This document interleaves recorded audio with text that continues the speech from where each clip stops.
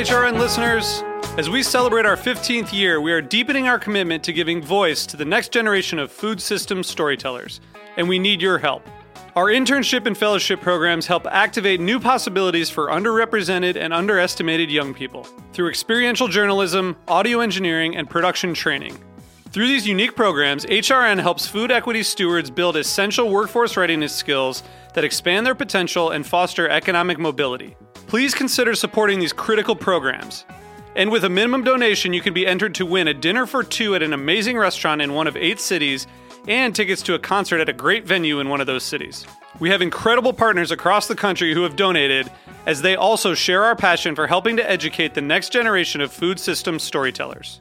Check out heritageradionetwork.org/15 to donate and enter to win today. That's heritageradionetwork.org/15 to donate and enter to win today. And make sure you donate before March 31st. Thank you. This episode is brought to you by Rancho Gordo, growing the best and most interesting heirloom beans available. Learn more at ranchogordo.com. This week on Meat and Three, we look at how delivery went from convenience to crucial. In a pre-COVID universe, the commissions from these third-party delivery service providers were really high, and you were seeing oftentimes they were as high as 30%, right? I mean, all food is about basically the history of money and the history of technological change. But takeout in particular, I'll go ring a doorbell and watch somebody come outside and wipe down their door and their doorbell after I leave. It's kind of creepy, kind of weird, but that's the state of where we are now. Tune in to Meat and Three, HRN's weekly food news roundup, wherever you listen to podcasts.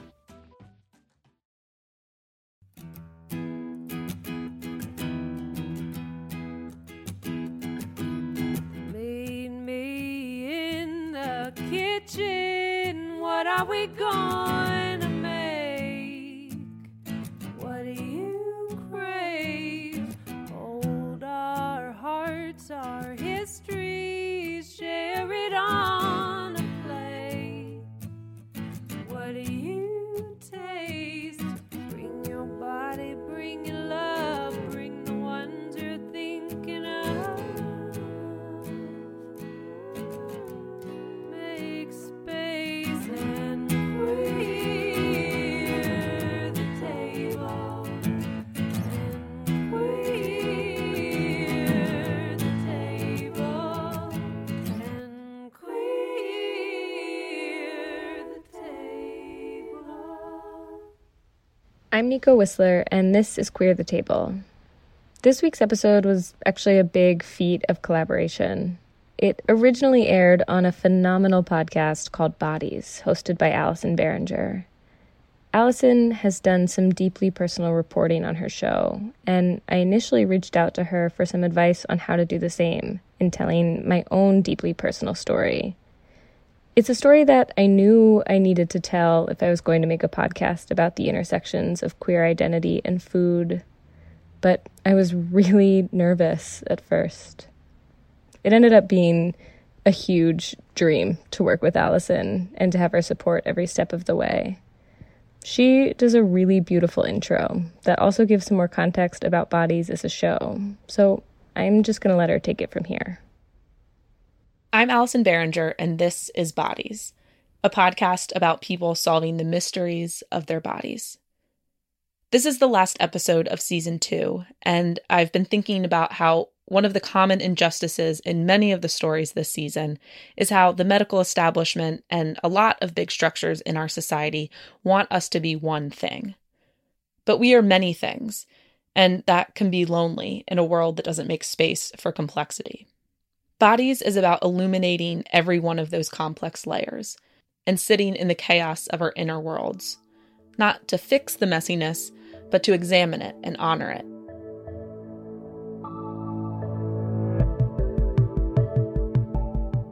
Today, we're doing something new. We're featuring a rising independent producer named Nico Whistler. This is Nico's story, and it's about that complexity. It took Nico a long time to realize they could be many things at once. It's a tale of two mysteries that become one. Here's Nico. In the spring of 2014, I was 23 years old. I had just moved to San Francisco for my first real job. Things were good. And then, all of a sudden, I stopped eating. I became obsessed with counting calories. I didn't let myself eat more than 500 or 600 a day. A banana for breakfast, a salad for lunch, steamed broccoli for dinner. If I had a meal that felt unhealthy, I would make myself throw up afterwards. I wasn't sure why I wasn't letting myself eat. It wasn't that I wanted to look different. It was more like I wanted my body to feel different. I wanted parts of my body to disappear. When I pulled on my jeans, I did it quickly, trying to avoid touching the curve of my hips. In the shower, when I ran the washcloth over my body, I tried to turn my brain off when I cleaned my chest. But this compulsion to count calories didn't line up with the identity I had built for myself. Most weekends, my friends and I went for bike rides outside the city. It felt rad to ride as part of an all-women crew. My friend had a jersey that said, "Blue skies, big thighs." One day we went out for a long, hilly ride. We stopped halfway for a snack. My friends got sandwiches and smoothies, and I ordered a small kale salad. Before my friends could say anything, I lied and told them that I'd had a really big breakfast. I was worried about my friends finding out that I wasn't eating. I was worried that they would tell me I knew better. I did know better. I minored in gender studies. I was in the vagina monologues 4 times. I didn't even date men. I knew that diet culture was bullshit. I knew that my worth wasn't determined by my weight. I felt too feminist and too queer to have an eating disorder.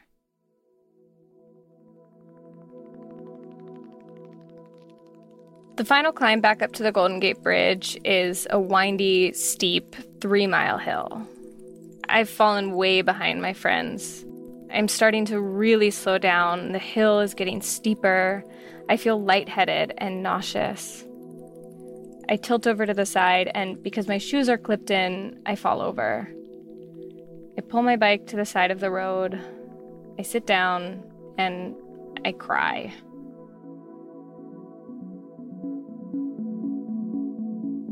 I feel so stupid, just like, this is ridiculous. Why am I doing this? I walked my bike up the rest of the hill. Later that year, I was in a bike accident. I don't remember the fall or the ambulance. The first thing I remember is waking up in the hospital. The doctor told me they assumed it was a hit and run. He told me someone had found me unconscious on the side of the road and called 911. But the first thing I thought was, what did I eat for breakfast? Had I passed out on my ride?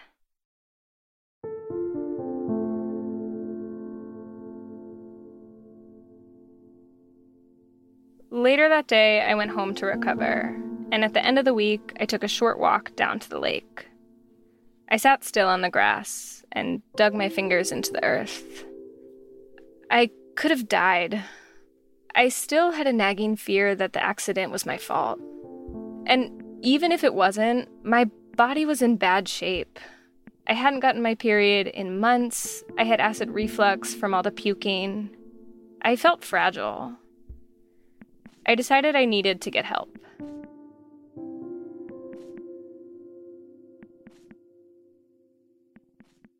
I made an appointment with a therapist who specialized in eating disorders. But my sessions with her always felt flat.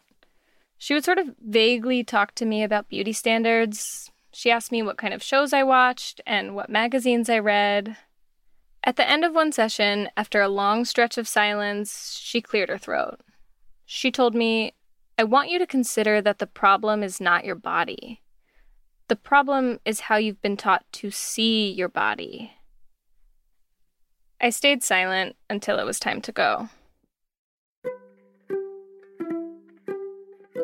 I thought about what she had said on my way home. I felt like there was something more complicated going on. I didn't think I wanted that idealized female body, but I couldn't articulate the kind of body I did want.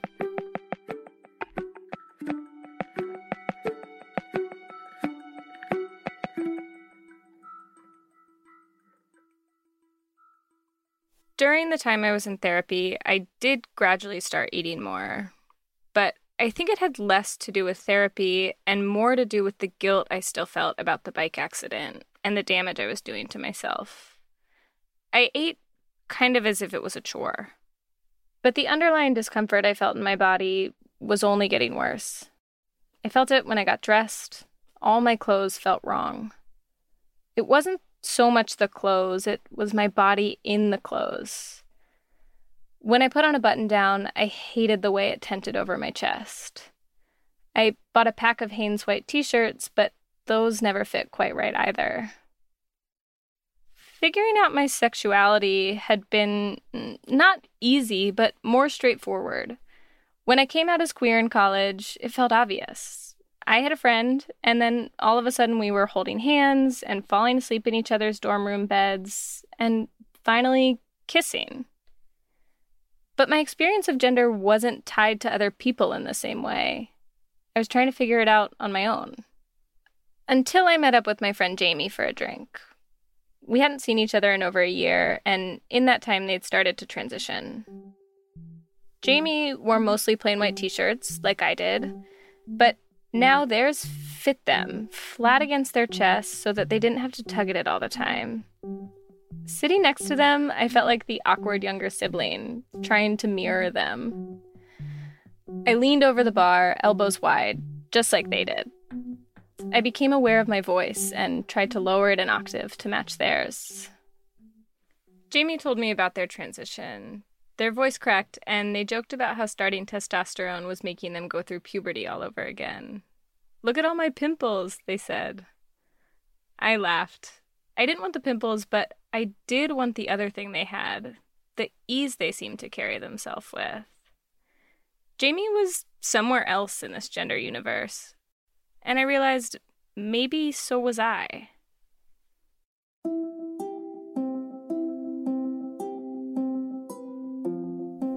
I walked home. I was just buzzed enough to feel a little bit confident. When I walked in, my housemates were all in the living room. I stood in the middle and asked, "Can you start using they, them pronouns for me, only in the house? I want to see how it sounds and try it out." Everyone was like, "Sure." My housemate gave me a high five. I went down the hall to my room and laid on my bed, feeling my heart pound. I turned the new pronoun over and over in my head.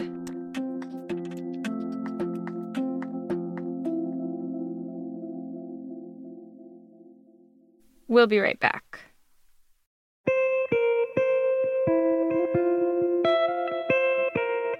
This episode is brought to you by Rancho Gordo. Over the past 19 years, Rancho Gordo has led the revival of heirloom beans, taking the lowly bean from a healthy but neglected member of the vegetable family to a near superstar status ingredient. From growing the best and most interesting beans available to making sure all crops are fresh and a pleasure to cook with, Rancho Gordo's mission is to encourage cooks to experience and enjoy the unique flavors of heirloom beans. Rancho Gordo produces nearly 30 varieties of heirloom beans and lentils, as well as corn, grains, chilies, and other cooking ingredients. You can learn more at ranchogordo.com. That's RANCHOGORDO.com.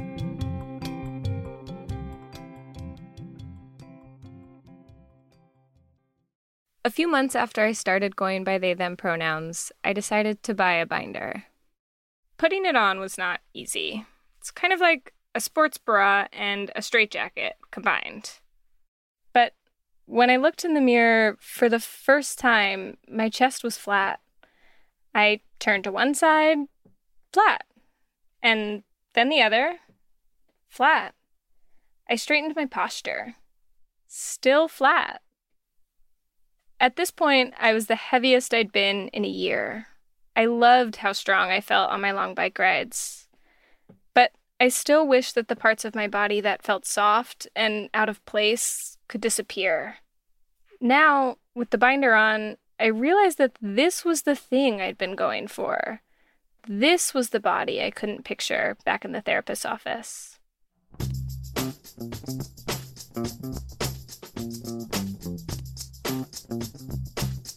When I went out, I'd just throw on my binder and a t-shirt.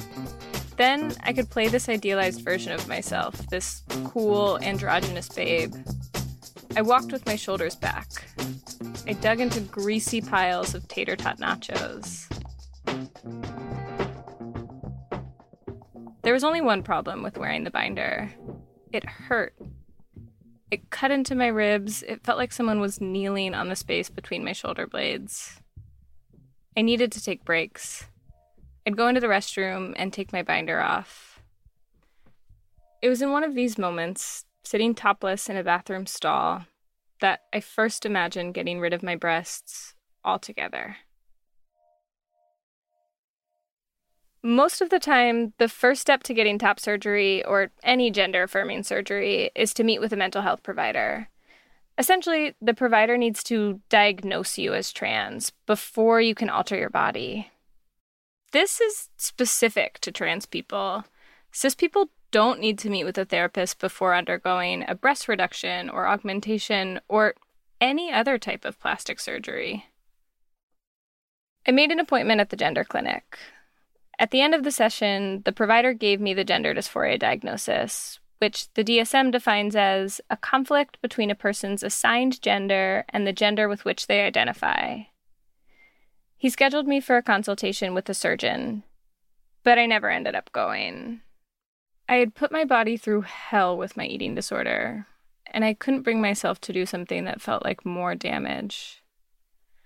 Also, I had a small, secret fear that top surgery wasn't actually something I needed to affirm my gender, but instead was a sick desire that my eating disorder was tricking me into. So I just tried to do the work of accepting my body as it was.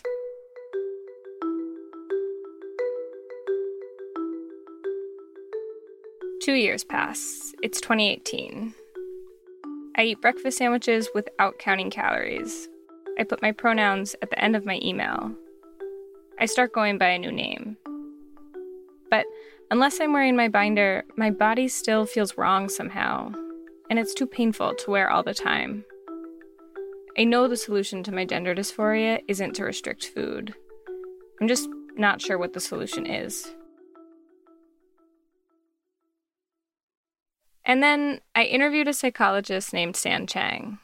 Dr. Chang is also non-binary and also in recovery from an eating disorder. They started their career in trans health, and one thing they noticed right away was that a huge number of their trans patients were also struggling with their relationships to food.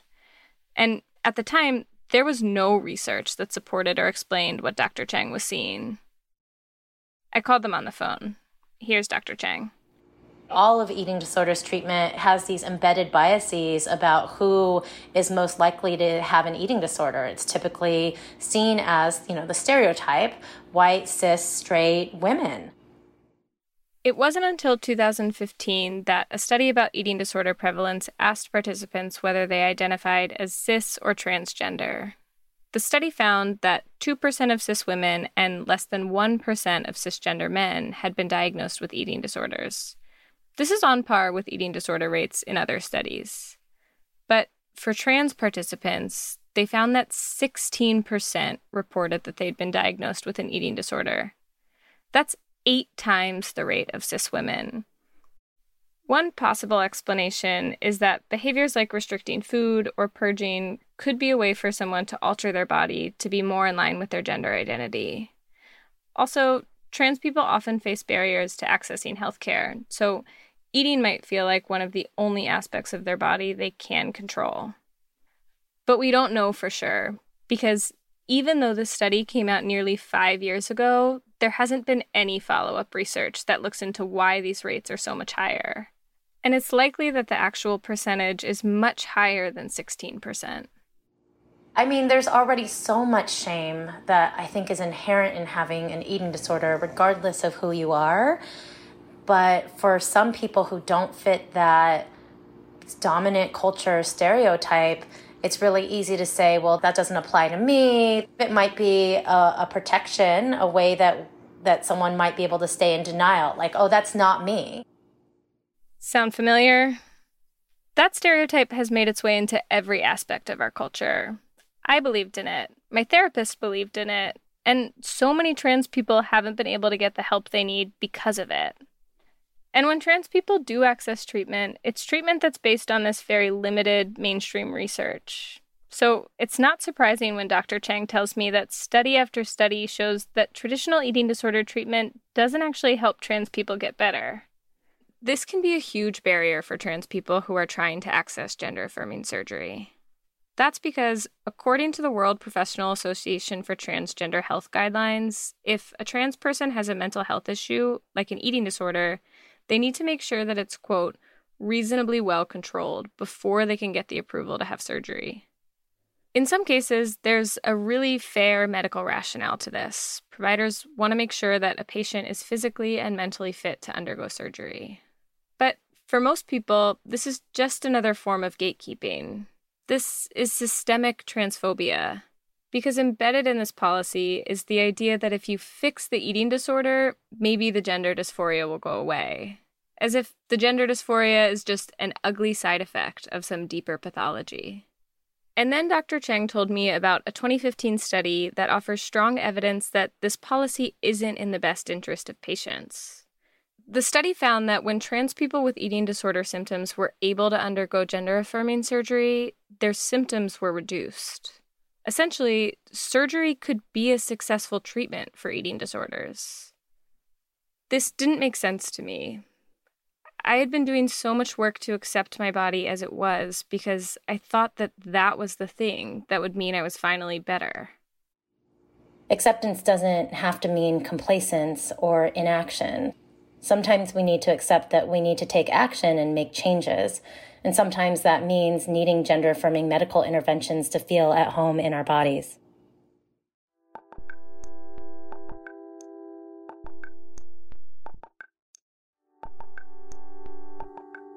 After I hung up the call, I sat at my desk for a long time. Things with food felt pretty much resolved.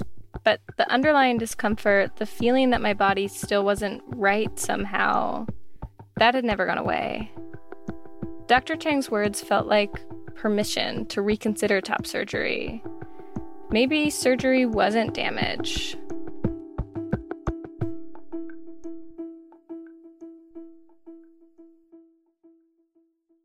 It was still a hard decision. I had to work through a lot of grief and fear. And this piece about acceptance felt tricky. It had been true that I wasn't after the idealized feminine body type, but what I wanted for my body came from somewhere. I was worried that I had escaped beauty standards for women only to be caught up in beauty standards for androgynous people. Thin, white, devoid of curves or softness. I wished I didn't have to make the decision at all, that I lived in a world where my gender couldn't be assumed because of my body parts. But deep down, I knew no amount of mental work could get me there. And I thought, maybe it was time to give myself a break. I booked the surgery for March 2020.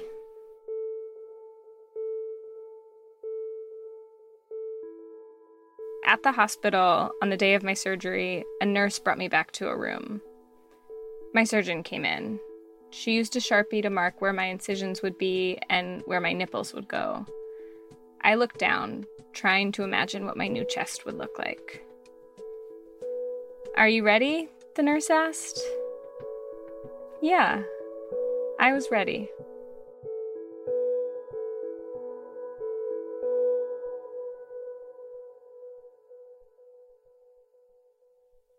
That was almost 2 months ago.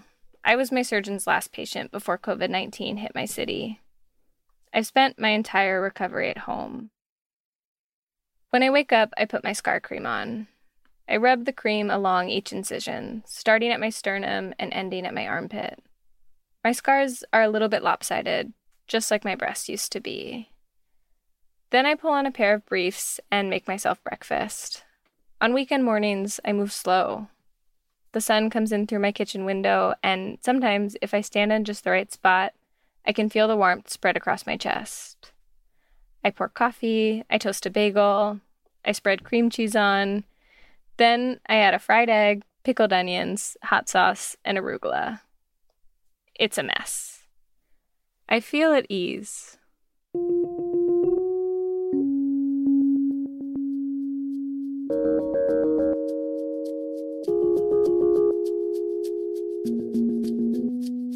For so long, I had felt far outside of my body.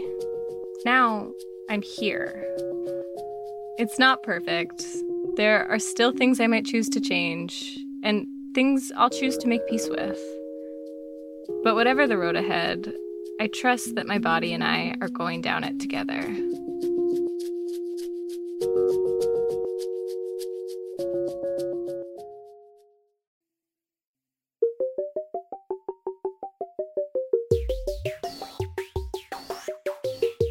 This episode was written and produced by Nico Whistler.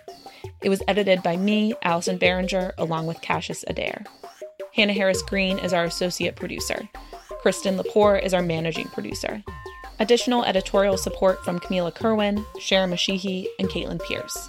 Original score and sound design by Dara Hirsch. Mixing by Mike Dodge Weiskopf. Research support from Liz Charkey. Special thanks to Stephanie Fu and Kalalia. Bodies is supported and distributed by KCRW.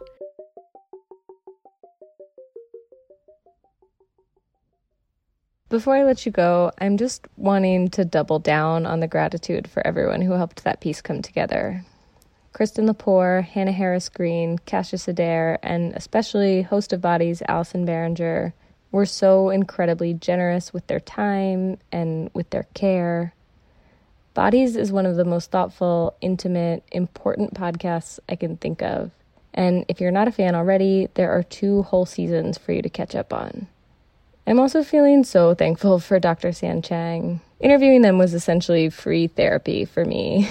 And they are doing so much critical work around the ways in which eating disorders and other health issues disproportionately affect trans folks. I highly encourage you to check them out. There's a link to their website in the show notes. And on the Queer the Table side, our theme song was written and performed by Denali Gillespie. Natalie Uduella designed our logo, and she also got engaged this weekend. A joy. You can reach out to us anytime on Instagram at Queer the Table, and you can help other people find the show by leaving a review in Apple Podcasts. Queer the Table is powered by Simplecast and is hosted on the Heritage Radio Network, food radio supported by you. For our freshest content, subscribe to our newsletter. Enter your email at the bottom of our website, heritageradionetwork.org. Connect with us on Instagram and Twitter at heritage_radio.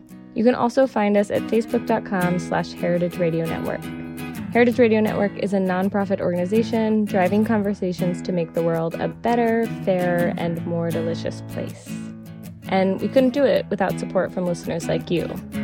Want to be a part of the food world's most innovative community? Subscribe to the shows you like, tell your friends, and please join the HRN family by becoming a member. Just click on the beating heart at the top right of our homepage. Thanks for listening.